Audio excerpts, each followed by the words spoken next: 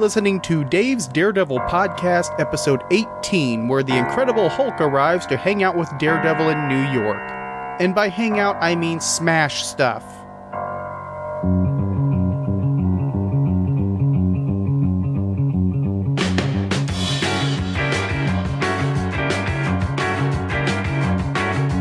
Swinging through the city, over the rooftops high. Figure in the moonlight, silhouette in the sky. Daredevil fight for what is right. Daredevil fight for you tonight. Welcome to Dave's Daredevil podcast. I am J. David Weeder, and since we're all friends here, you can call me Dave. This is episode 18, which means the show should be able to vote. Okay, maybe it doesn't work like that, but we're still trucking along. After last week's geographical extravaganza, I'm back with less geography. That kind of thing is fun now and then, but this week it's plain old comic books as usual. That should be my new acronym, CBAU, comic books as usual. There we go, now to get the t-shirts made. Now, speaking of comics, you'll probably notice that we are jumping from last week's issue, 161, to issue 163. The reason is simple.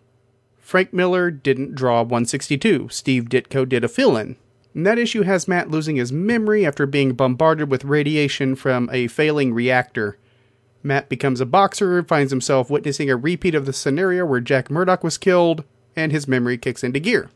Outside of the Ditko art, which is excellent as usual, the issue has a script by longtime comic writer Michael Fleischer. It wasn't a bad issue, even if it was a little bit contrived, and Daredevil has a few cool moments, but it's outside of the mandate for the next several episodes, which we are focusing on Frank Miller. And perhaps when I go back to the pick-and-pull approach toward the end of the year, I should throw that on the docket. And to that end, I do want to remind everybody, after the Frank Miller read-through ends, the show will definitely be back to looking at more random assortments of stories. And I haven't touched the spreadsheet for 2015 because, we're only in March. But there's a few ideas that I have down on Post-its that are definitely worth exploration. But something new that you might enjoy is a new Tumblr page for this very show. I decided to add the page to feature some images from the books that are being covered that week, as well as some here and there Daredevil bits.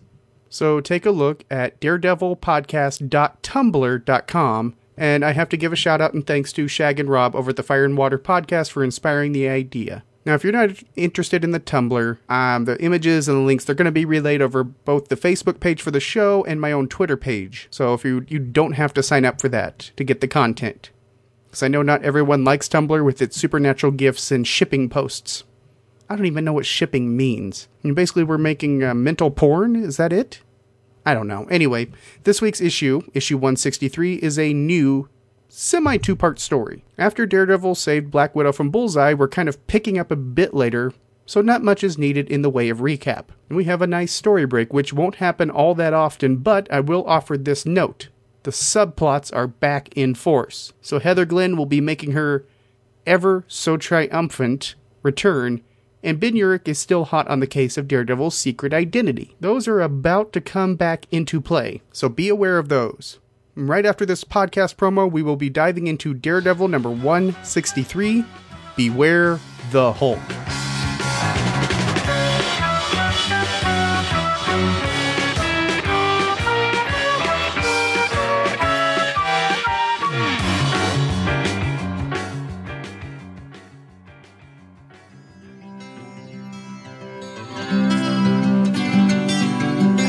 Well then, Scott, can you do me a favor?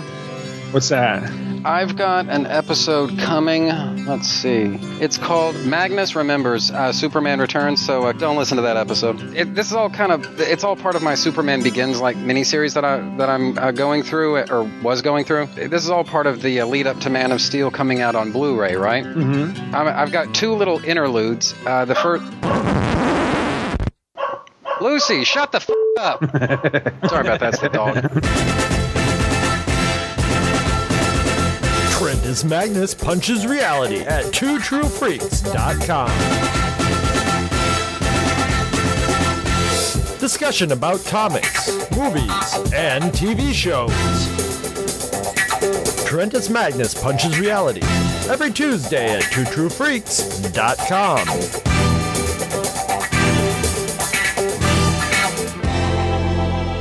No animals were harmed in the making of this promo.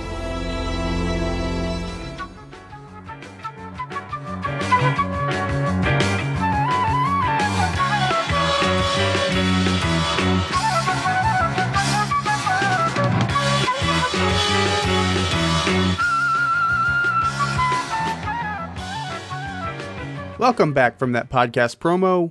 This week, the Hulk makes his way into the pages of Daredevil. The big, green, angry powerhouse of unlimited strength Hulk. Matt may be out of his league here. Just a little.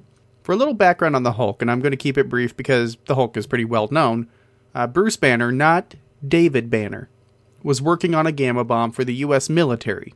On the day of the bomb's test, he spotted a young man driving out to the range and rushed out to get the boy to safety. While Banner ordered that the countdown clock be stopped, a Russian spy named Igor wanted the gamma plans and conveniently decided to ignore the order. After getting the teenager, Rick Jones, to a safety ditch, Banner was bombarded with intense gamma rays, which should have killed him. Instead, it imbued him with the rays, and whenever he gets angry or stressed, he metamorphosizes into a giant green rage monster. And the Hulk spent many, many years running from the military looking for a cure to stop the raging monster that dwelled within him. Hulk also made his way onto the small screen in a TV show that followed a slightly renamed David Banner as he wandered around the US looking for peace and escape from the monster. My theory is that that show is the most likely reason that the Jade Giant shows up in the pages of Daredevil. Remember, the title was kind of limping along. He's doing his bi-monthly thing. Why not infuse it with the guy on lunchboxes and t-shirts? It sells gold. Now, to that end, this is kind of a bit of an odd cover to represent that. Because we have a haggard Daredevil standing with his billy club gripped weakly in his hands, and he's standing in an alley with trash cans, garbage, it's all strewn everywhere, and there's this huge shadow looming behind him. In the foreground, we see the huge green muscled arm and familiar purple shorts of the Incredible Hulk.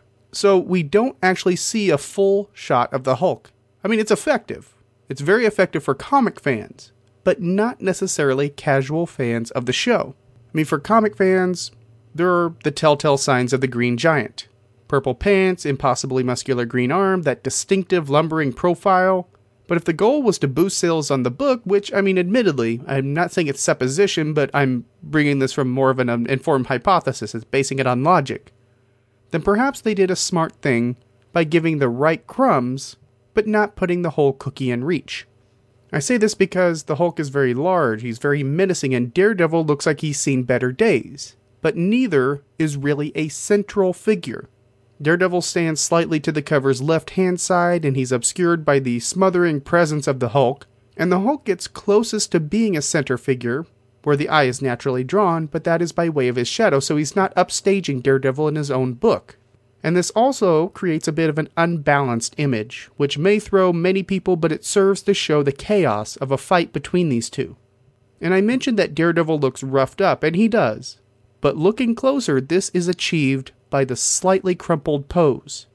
The cover doesn't depict him with bruises, rips in his costume, anything like that, or even the standard telltale trickle of blood from the corner of his mouth. Miller adds some well-placed but very natural shadows and detail lines to make us believe Daredevil has gone a few rounds, and he replaces the graceful, stoic superhero pose with a hunched-over, shoulders drooped Daredevil, exhibiting some exhaustion. It's just done through body language on the character, and feats like this are amazing, but it completely supplants the comic's code, because there's no blood, there's no violence, yet it's effectively telling a story at a glance. But the story itself is entitled Blind Alley, written by Roger McKenzie once again, Frank Miller's penciling, this time inked by both Joseph Rubinstein and Klaus Janson, lettered by James Novak, colored by Glynis Wein, and it goes thus. At a high-priced fundraiser for the re-election of District Attorney Blake Tower, somebody reads a paper announcing that the Hulk has been spotted in Manhattan. Matt argues with Judge Coffin about previously representing the Hulk, when the judge gets a little snarky. And no, Matt doesn't put him in his place, though he should. Crotchety old fart. Also at the party, our old friend Heather Glenn, who has a new man on her arm, Rico, who knows all the disco moves. Well, the noise and the confusion of the party, mixed with Heather's disco dancing new man, drive Matt out to the balcony where Matt spots the distinctive telltale heartbeat of the Hulk nearby. Matt sends Foggy into the party to fetch a drink for him and then leaps off the balcony to try and stop a potential Hulk rampage on the streets of New York. And it doesn't take Matt long to find a giant green guy lumbering in an alleyway. The Hulk initially bristles at Matt's attempts to reach Dr. Bruce Banner within, and it looks like our horned hero is about to get smushed when the Hulk has a moment of clarity, as alcoholics call it. And the Jade Giant sits down and slowly reverts back to Bruce Banner, who asks, "Why did I do this to myself?" before passing out. Now it's interesting to note that this story kind of fits in a really nebulous place for the Hulk's continuity. Because over in his own ongoing at this stage, he had just suffered the loss of his otherworldly love, Jarella. In fact, the issue of The Incredible Hulk that hit stands the same month as Daredevil 163 involves Hulk fighting Major Talbot to get her corpse back. Which is morbid, but Captain Marvel's also in the middle. Not Shazam, Marvel. And the following issues of the comic would follow Hulk back to the microscopic world called Kai, or just Kai, and then lead to a scuffle with the Silver Surfer. Now, I mention this because this issue of Daredevil kind of follows the template of the TV show, albeit from the opposite perspective. On the show, David Banner wanders into a town to find a place to hide and ends up getting involved with the local problems, whatever they may be. And Hulk ends up solving those problems, leading Banner to move on because he's got to keep his secret. With Daredevil 163, instead of following Banner, we already arrive at the destination with the locals, and the story unfolds, so we have Banner coming into the situation rather than vice versa. So this issue feels more like a TV tie-in than the Hulk's own comic.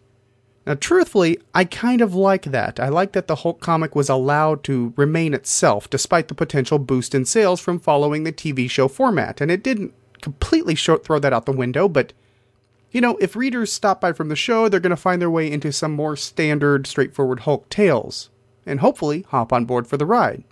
Now, Mackenzie seems to have another approach in mind altogether. He bets on the reading audience knowing the basic premise of the Hulk from the show, which allows the story to kind of begin right away. Now, a copy of the Daily Bugle showing that the Hulk is in town suffices for us. And then, we're at a fundraiser for the same DA that succeeded Foggy and the one that commended Daredevil in issue 131. Blake Tower. Yes, I'm going to say it like that every time. Blake Tower sounds like a fancy apartment building. You know, didn't the Jeffersons live at a place called Blake Tower?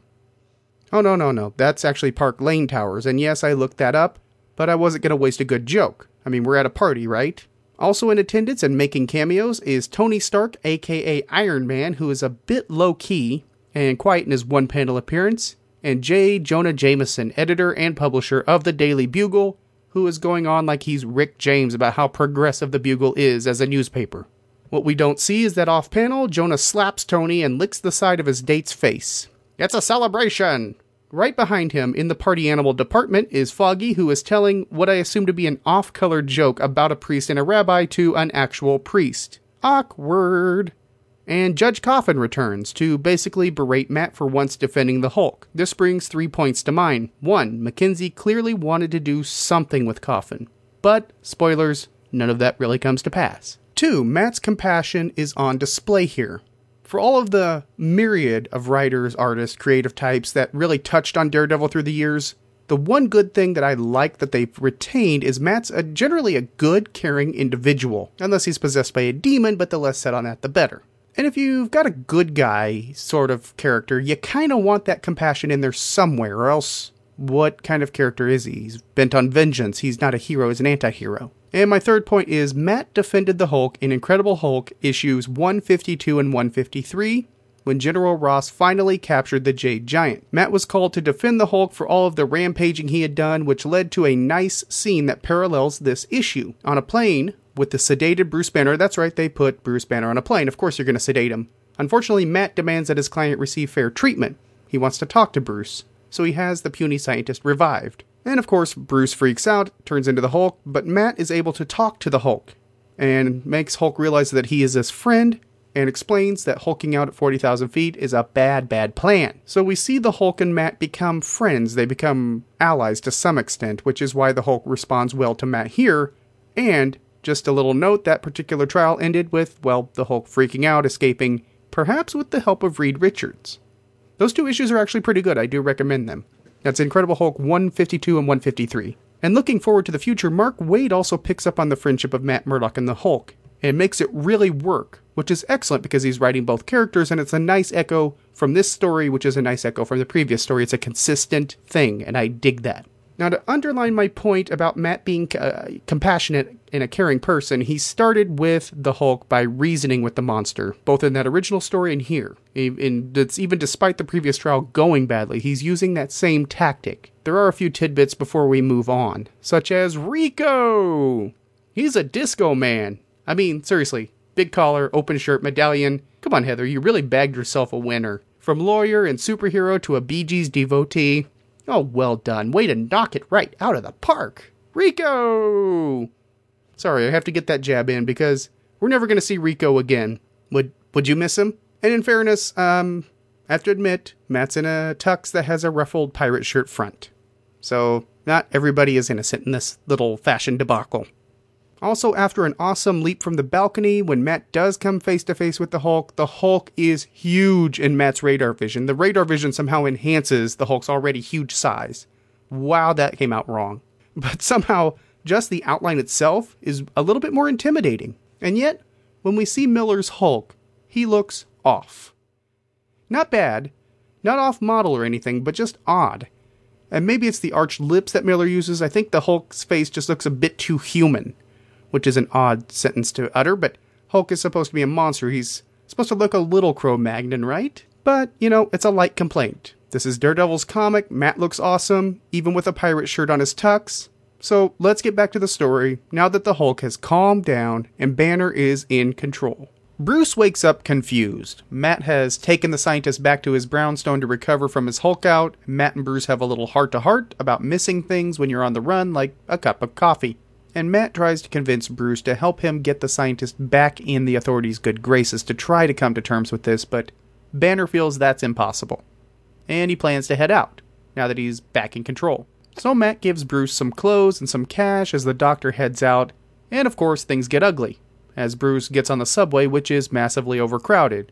A shoving match ensues when Bruce asks the guy to turn down his radio, and the train car turns into chaos. Of course, Bruce loses control and Hulk's out, and Hulk rips his way out of the car through the pavement of the street above to wreak havoc on the streets of New York. And in a nearby taxi, Matt hears the screaming and the crunching of metal and crunching of concrete and hops out of the cab to suit up as Daredevil and face down the Hulk. I gotta say, Miller's Bruce Banner looks mildly off-model, a little bit like Bixby with the feathered hair. But again, we get more of Matt, the all-around good guy, helping Bruce out with some money and some clothes. And the clothes look to be the same outfit that Matt was wearing when he pulled the Matches Malone act at Josie's Bar in issue 160.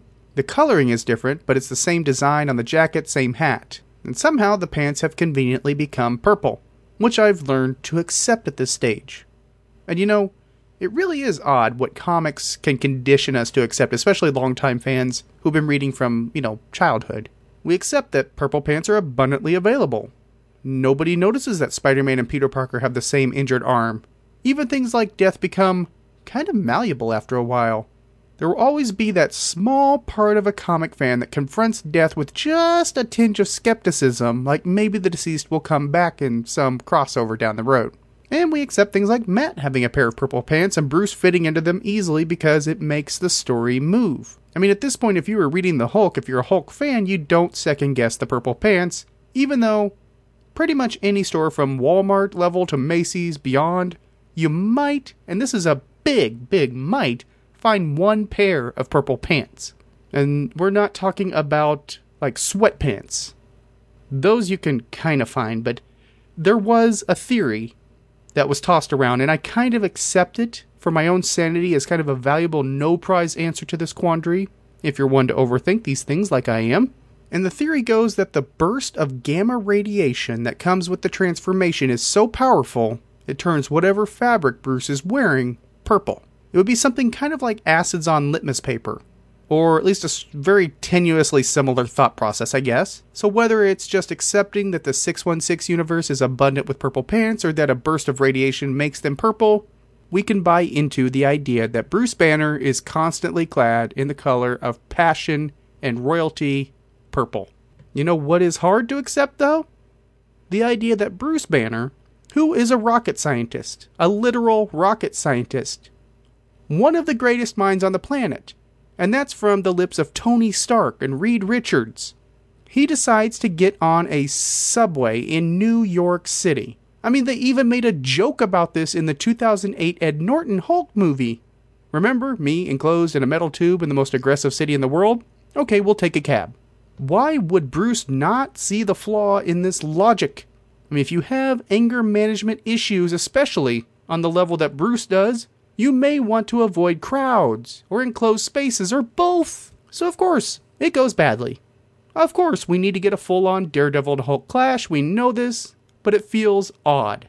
If we wanted to get these two face to face, we had the open window in the first act of the book. And this is where the plot kind of grinds the gears a bit, and it downshifts at the wrong time. It misses the clutch. Now granted, I'm glad we got a transformation scene. I've always been fascinated with those, and this one's actually pretty special to me.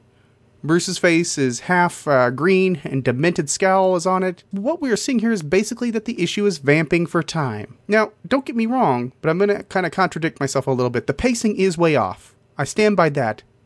But by having the moments we've had before, it sets up something good on the emotional front. And we also get this great, awesome 3-panel sequence of Matt running, straightening the curved edge of the cane with the button, doing the Clark Kent-style shirt rip. Even though there's probably a better way to do this, it leads to a clash that could have happened earlier, but now we have a layer of sad seasoning layered on that. So let's take a look at the rest of the story real quick. The fight with the Hulk goes about as well as you would expect.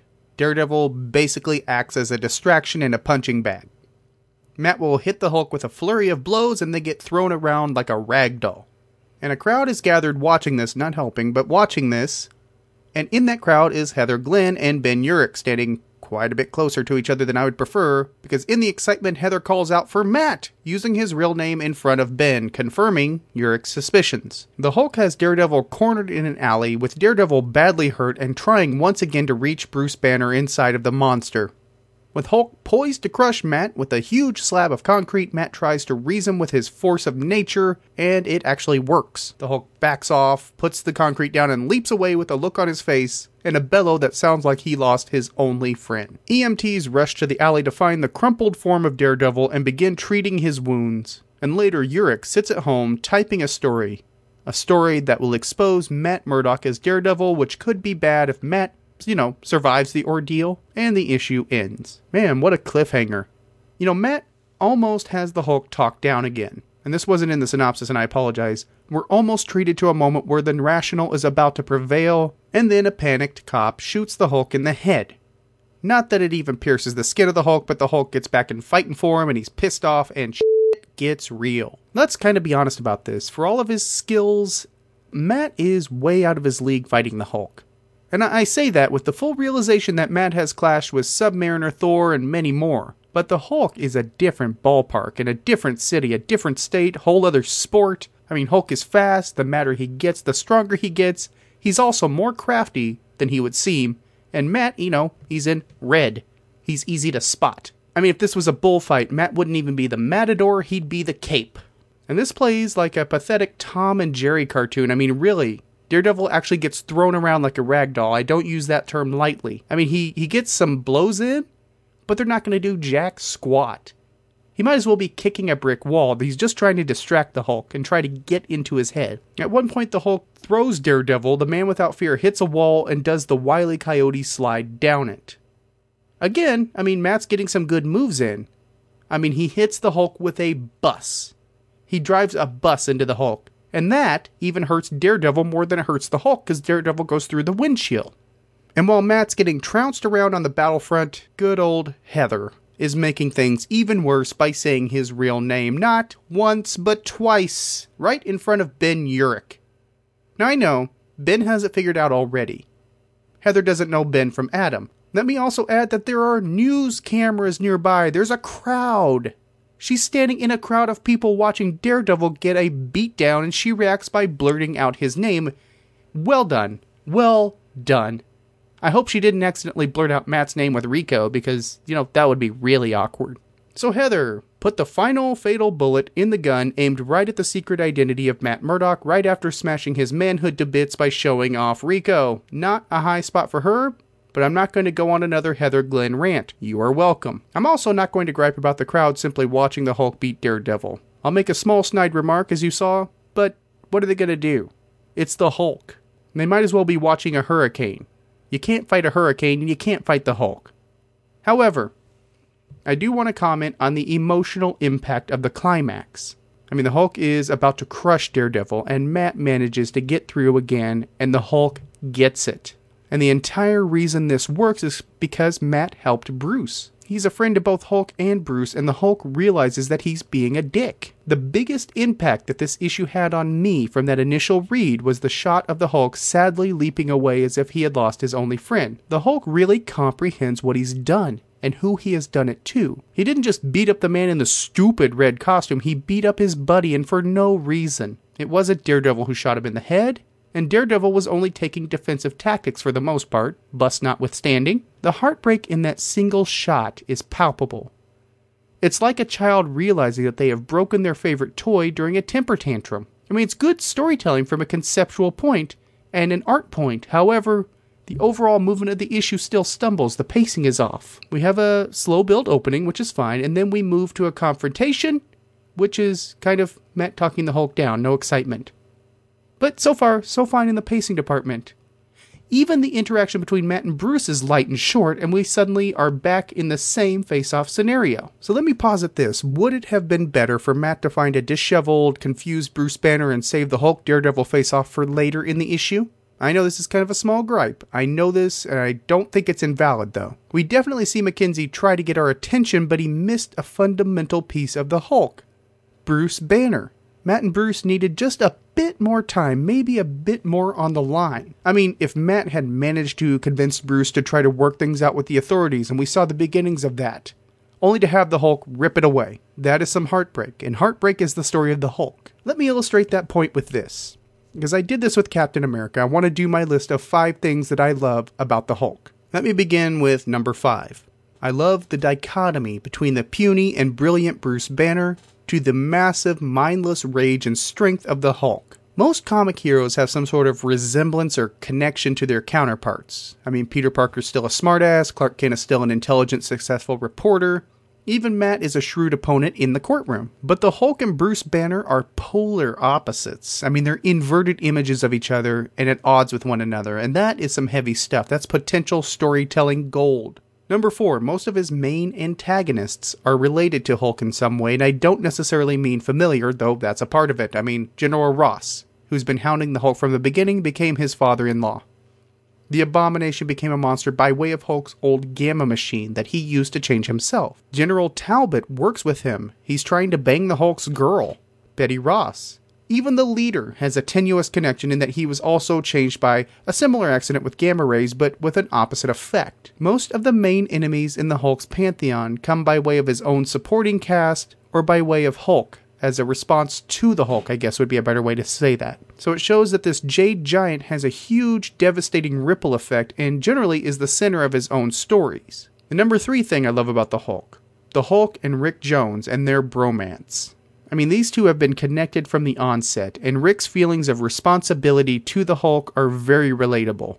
I mean, if he hadn't driven out to that testing range, no Hulk, no ruined life for Banner. Likewise, Bruce sees an orphan with this heart of gold, and finds the one person he can count on as both Bruce and the Hulk. The number 2 thing I love about the Hulk, the childlike nature of the Savage Hulk.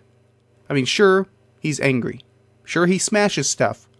But he has this sort of odd innocence in his quieter moments. I mean, if he's all alone, he's just as likely to pet a deer or sniff a flower as he is to pull a tree up from the ground. Remove the army always hounding him, and the Hulk just wants some peace and quiet for a good nap. And that, I mean, anybody can relate to. Who doesn't love a good nap? And the number 1 thing that I love about the Hulk, he's not a clear-cut hero, he's not a clear-cut villain. He doesn't fit into that realm. He's neither, he's both. He causes destruction, but in that path he beats up supervillains. He's angry, but most of the time it's at the right people. Hulk is not a traditional comic hero, especially in terms of what Marvel was creating when he came into the equation. And that makes him interesting. He's complex. He's very oddly human. He's a cautionary tale. And overall, the most important thing is, the Hulk is a tragedy. To bring that back to the issue at hand, The Hulk is the original Walking Dead comic. As soon as things are going well, you know something's going to come along and just completely f*** it up for Banner, which is what we see here in this small dose. But it could have been an excellent stage for some really hammering, heart-wrenching stories. I mean, Matt has a plan to make things work for Bruce, to really get him into a place where he can live his life again, and then we watch it get ruined in one fell swoop. Now sure, that's in the story, but how much more could it have been? How much clearer could it have been? As far as what we got, it has great moments, but mostly in the second half of the issue, and Daredevil is poised right. He's trying his hardest to help the Hulk and by proxy the property and people around the monster. But Matt is trying to bring out the good in Bruce, and see the potential to tame the monster and allow Banner to be free, or at least learn to live with the Hulk. Learn to be functional again. And that's what Daredevil is fighting relentlessly to save. Banner. Bruce Banner. Now, admittedly, the issue is an emotional powerhouse, but it takes a few reads to really get the punch in the feels that this is doing. It's not clear it's not on Front Street, because in a lot of ways, Matt sees this cracked, distorted image of himself, because both he and Bruce were defined by freak accidents, both involving radiation, but Matt learned to control and focus his gift, while Bruce's results were a lot more catastrophic. In a way, he's not only fighting for Bruce, but for the Matt Murdock that could have easily shared a similar affliction. It's a very potent idea, and the issue is marred by its pacing and it doesn't quite reach its potential, but maybe that's my own expectations. But in the end, it's satisfying, and it has been one of those reads that when I read it in the Marked for Death trade, it's haunted me for years. And if you're interested in reading this issue for yourself, it is reprinted in the aforementioned Daredevil Marked for Death trade paperback. It is also in Marvel Superheroes Magazine number 4, Daredevil Visionaries Frank Miller Volume 1, Daredevil by Frank Miller and Klaus Janson Omnibus hardcover, and of course Marvel Digital and Digital Unlimited. And now we move out of the comic book into your words as I take a look at your emails and correspondence to the show. Straight from your keyboard to the show's inbox. It's emails. Alright, our first email is from Mr. Jared Cardos, making a return appearance with an email with a subject line episode number 16/17. And Jared writes, in 160, when you talk about Miller's rectangles as tools of isolation for Matt, in that panel, I don't know if I missed you mentioning it, but if you combine the two sofas near Matt with the extreme close-up of an adjacent table, it almost looks like he's in a small prison cell. Yeah, I know that later on Wade does some more serious stuff like bringing back Milla and what happens to Foggy, but I think I just felt like it wasn't living up to the hype at the time. With the crossover thing, I know it was continuing in Wade's run, but it felt like the crossover was leading to a climax of that run only to go nope at the end, only for it to really resolve in the first few pages of the next regular issue, which felt very dissatisfying. At least that's my recollection. Kudos for finding Josie's bar, that is some dedication there. Good episodes, continuing to enjoy the look at this run. Alright, Jared, I did make note of the sectional couch making it a bit of a prison with the myriad of rectangles. I don't think I said it specifically as you did, so I apologize for that. I do want to say I wasn't calling you out on the mega crime crossover thing. I wasn't calling you wrong. I was just trying to give a little bit of a different perspective, which you've done for me. I can see where the crossover felt like it would have been the logical conclusion, but that element ties into Lade's long game on the book. I mean, to be honest with you, the first 27 issues were all leading to something, and even when it didn't feel like it, it was still going to an overall narrative for the first 2 years and change of the run. But I can see where, naturally a crossover kind of coming to that bit of a climax would have made sense. So I didn't think about it from that point of view, because, I was on the other side of the coin. I was actually a bit frustrated with the crossover itself, because I was reading Daredevil in print, and that meant tracking down other books. Never let it be said that I am not cheap. I am frugal. I prefer the term frugal, but cheap is thrown around a little bit. So I think we can all agree crossovers can be a pain, but I can see your point. My point was, I was reading along Daredevil. I didn't really necessarily care what was going on in Punisher. I didn't know what was going on with Avenging Spider-Man. So I was kind of glad it did at least conclude in the book it started in. By the way, Jared, I'm glad you wrote back. It brought something back to my memory. I forgot to mention something from your last email. You were asking why I wasn't covering the Frank Miller drawn issues of Spectacular Spider-Man, and the simple answer is space. I have 52 episodes a year, and if I were doing this read-through in 2015, they would have made the list. But this year, with it 2014 being the 50th anniversary, I have to make room for that, and the preparations that will come with that, as well as things like Love and War and Elektra Lives Again, which are things that I really want to cover and talk about. And I also want to do at least one commentary this year, so all of that meant I had to omit some things, and those two issues were the best candidates to remove because they also play into some ongoing stories over in Spidey's book, and they are Spider-Man centric. But I definitely appreciate your email. I didn't mean to sound like I was calling you out or being contradictory to what you were saying about the crossover. And I'm glad that you did bring me another viewpoint about the Wade run and the Mega Crime crossover, so I appreciate that, Jared. Next up is an email from Jeff Gibson, subject line Daredevil Volume 3, number 36. And Jeff writes, "Hey, did you read number 36 yet? I know it's probably not part of the show, but I wanted to get your thoughts. Keep up the great work, Jeff." Now, I did respond to Jeff, but I wanted to go ahead and put the email in here because I want to talk about this, because I did read Daredevil number 36, and overall, I kind of dug it. Now, I'm going to remain spoiler-free for this part, so you don't have to reach for the stop button. But overall, it felt a bit rushed in wrapping up the ongoing storyline and getting Daredevil poised for his next phase, which we all know because, it's in the solicits for the all-new Marvel Now, Daredevil number 1.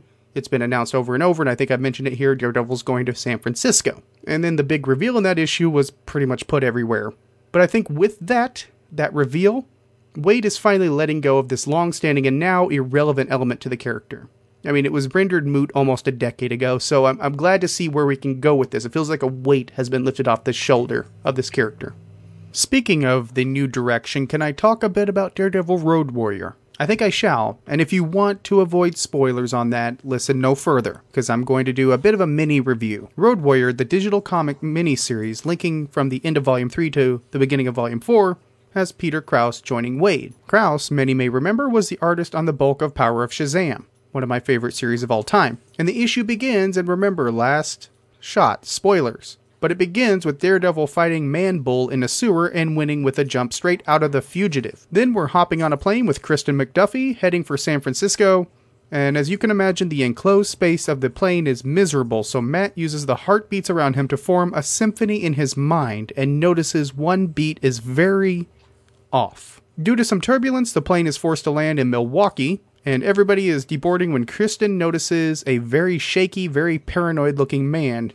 And the man is the source of the offbeat in that heartbeat symphony because he has no heartbeat. Matt senses trouble and chases the man through the airport into a bathroom where he delivers a very strong blow to Matt, and then runs right through a wall and escapes. Matt is about to follow when he is detained by police, and that is where the chapter ends. So, digital comics, Marvel Infinite. Mark Waid was a huge proponent of digital comics, and how the medium can be furthered by layering panels, creating an almost animated experience. Marvel Infinite Comics and DC's equivalent, DC2, take that idea and run with it.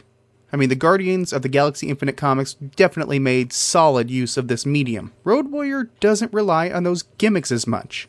Really, there are only two standout sequences that use the sort of moving panel idea. One is the opening, which takes us from pitch darkness to Matt's radar sense being used on Man-Bull, and then we fade into our normal view. An excellent sequence that takes us really into the head of our hero like never before. And the second sequence takes place on the plane as the angle does sort of a 180 around Matt and shows his environment by way of his radar sense. It immerses the reader in Murdoch world, and he manages to make me not want to fly on a plane ever again. But beyond panels and speech balloons appearing, Road Warrior doesn't fall on its laurels. It doesn't fall back on these tricks. Instead, it tells a fairly straightforward story, or at least a portion of a story to be more accurate. We definitely get that nice setup. I'm intrigued. And it was very cool to see some of what Matt sees, quotation marks, in a slightly interactive way, but, and yes, there must always be a but. The price point was kind of like stabbing myself in the knee with an ice pick. $2.99. The same as a regular length print comic or its digital equivalent. I'm not saying that the craftsmanship isn't worth that price. I'm not saying that at all. I quite enjoyed it, but most digital-first comics run from 99 cents to $1.99 for the enhanced comics, like Batman 66. The reason it bothers me is there's no initial overhead in terms of printing costs, shipping costs, etc. We're paying the talent, so on and so forth, but logically, shouldn't the download comic be just a bit cheaper? For any losses Marvel has on the digital, they could easily recoup with a print version down the road. Let me give you kind of the equation of what I'm saying here. When the four issue sequence is done, we will have the story equivalent of about a single print issue, which means the profit from 4 digital issues could be, added in to the shorter print version of a single issue. It basically would even out. I know, I sound like an old man. In my day, Superman had red briefs. That was the way it was, and we liked it. But still, this is just simple economics. Big question is, even after plunking down $3 in this issue, do I feel it was worth it? Yeah, kind of. I can't be upset with Mark Waid. I love the way he writes comics. I love Peter Krause from Power of Shazam. And he kind of provides the artistic missing link between Chris Samney and Frank Miller style. But these two hail from the digital realm of Thrillbent comics. This is why it stands out to me. Thrillbent, which is at thrillbent.com, there's a ton of free material there. And the price point just made me feel like it was seeing people come from a hippie commune and become Gordon Gekko. To be clear, this isn't aimed at Waid and Krause, but more at the bean counters at Marvel who bet on fans of Waid and Daredevil to shell out their hard-earned money. Now bear in mind, I have to admit, they were right. It was good enough that next week I'm going to be doing the same thing over again. But that's my mini review, and it's one of the longest, most tangential responses to an email ever. If you're interested in hearing more on the subsequent chapters, let me know by email, and remember to drop a line to the show. You can leave a comment on individual show postings or use the contact form at the show site, daredevilpodcast.com. And please don't forget to leave a review on iTunes. It helps the show get a higher profile so others can find it. Or why not share the show postings on Facebook or other social media? Just retweet, share, +1 on Google+. One click can make a difference.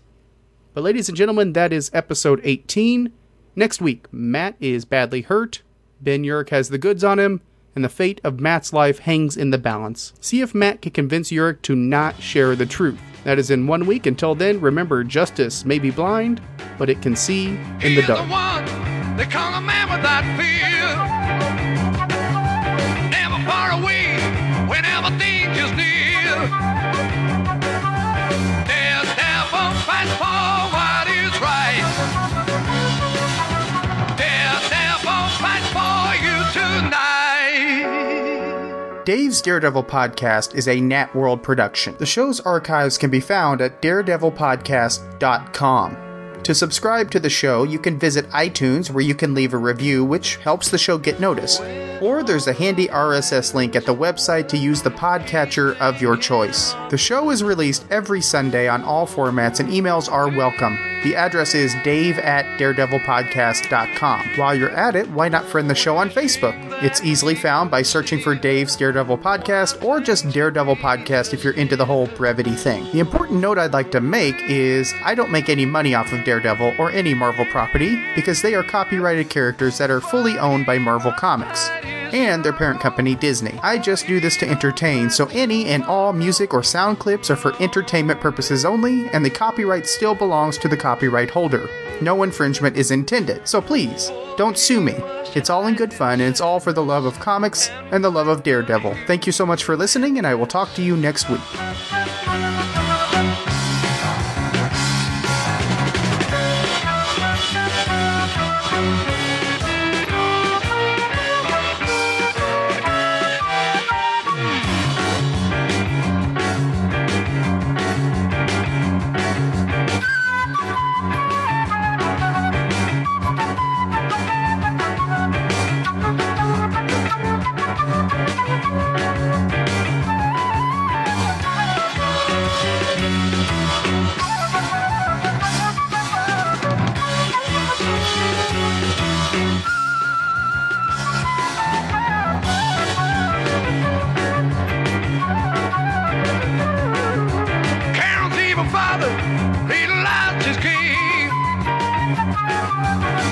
Ghost Rider, when you hear his name.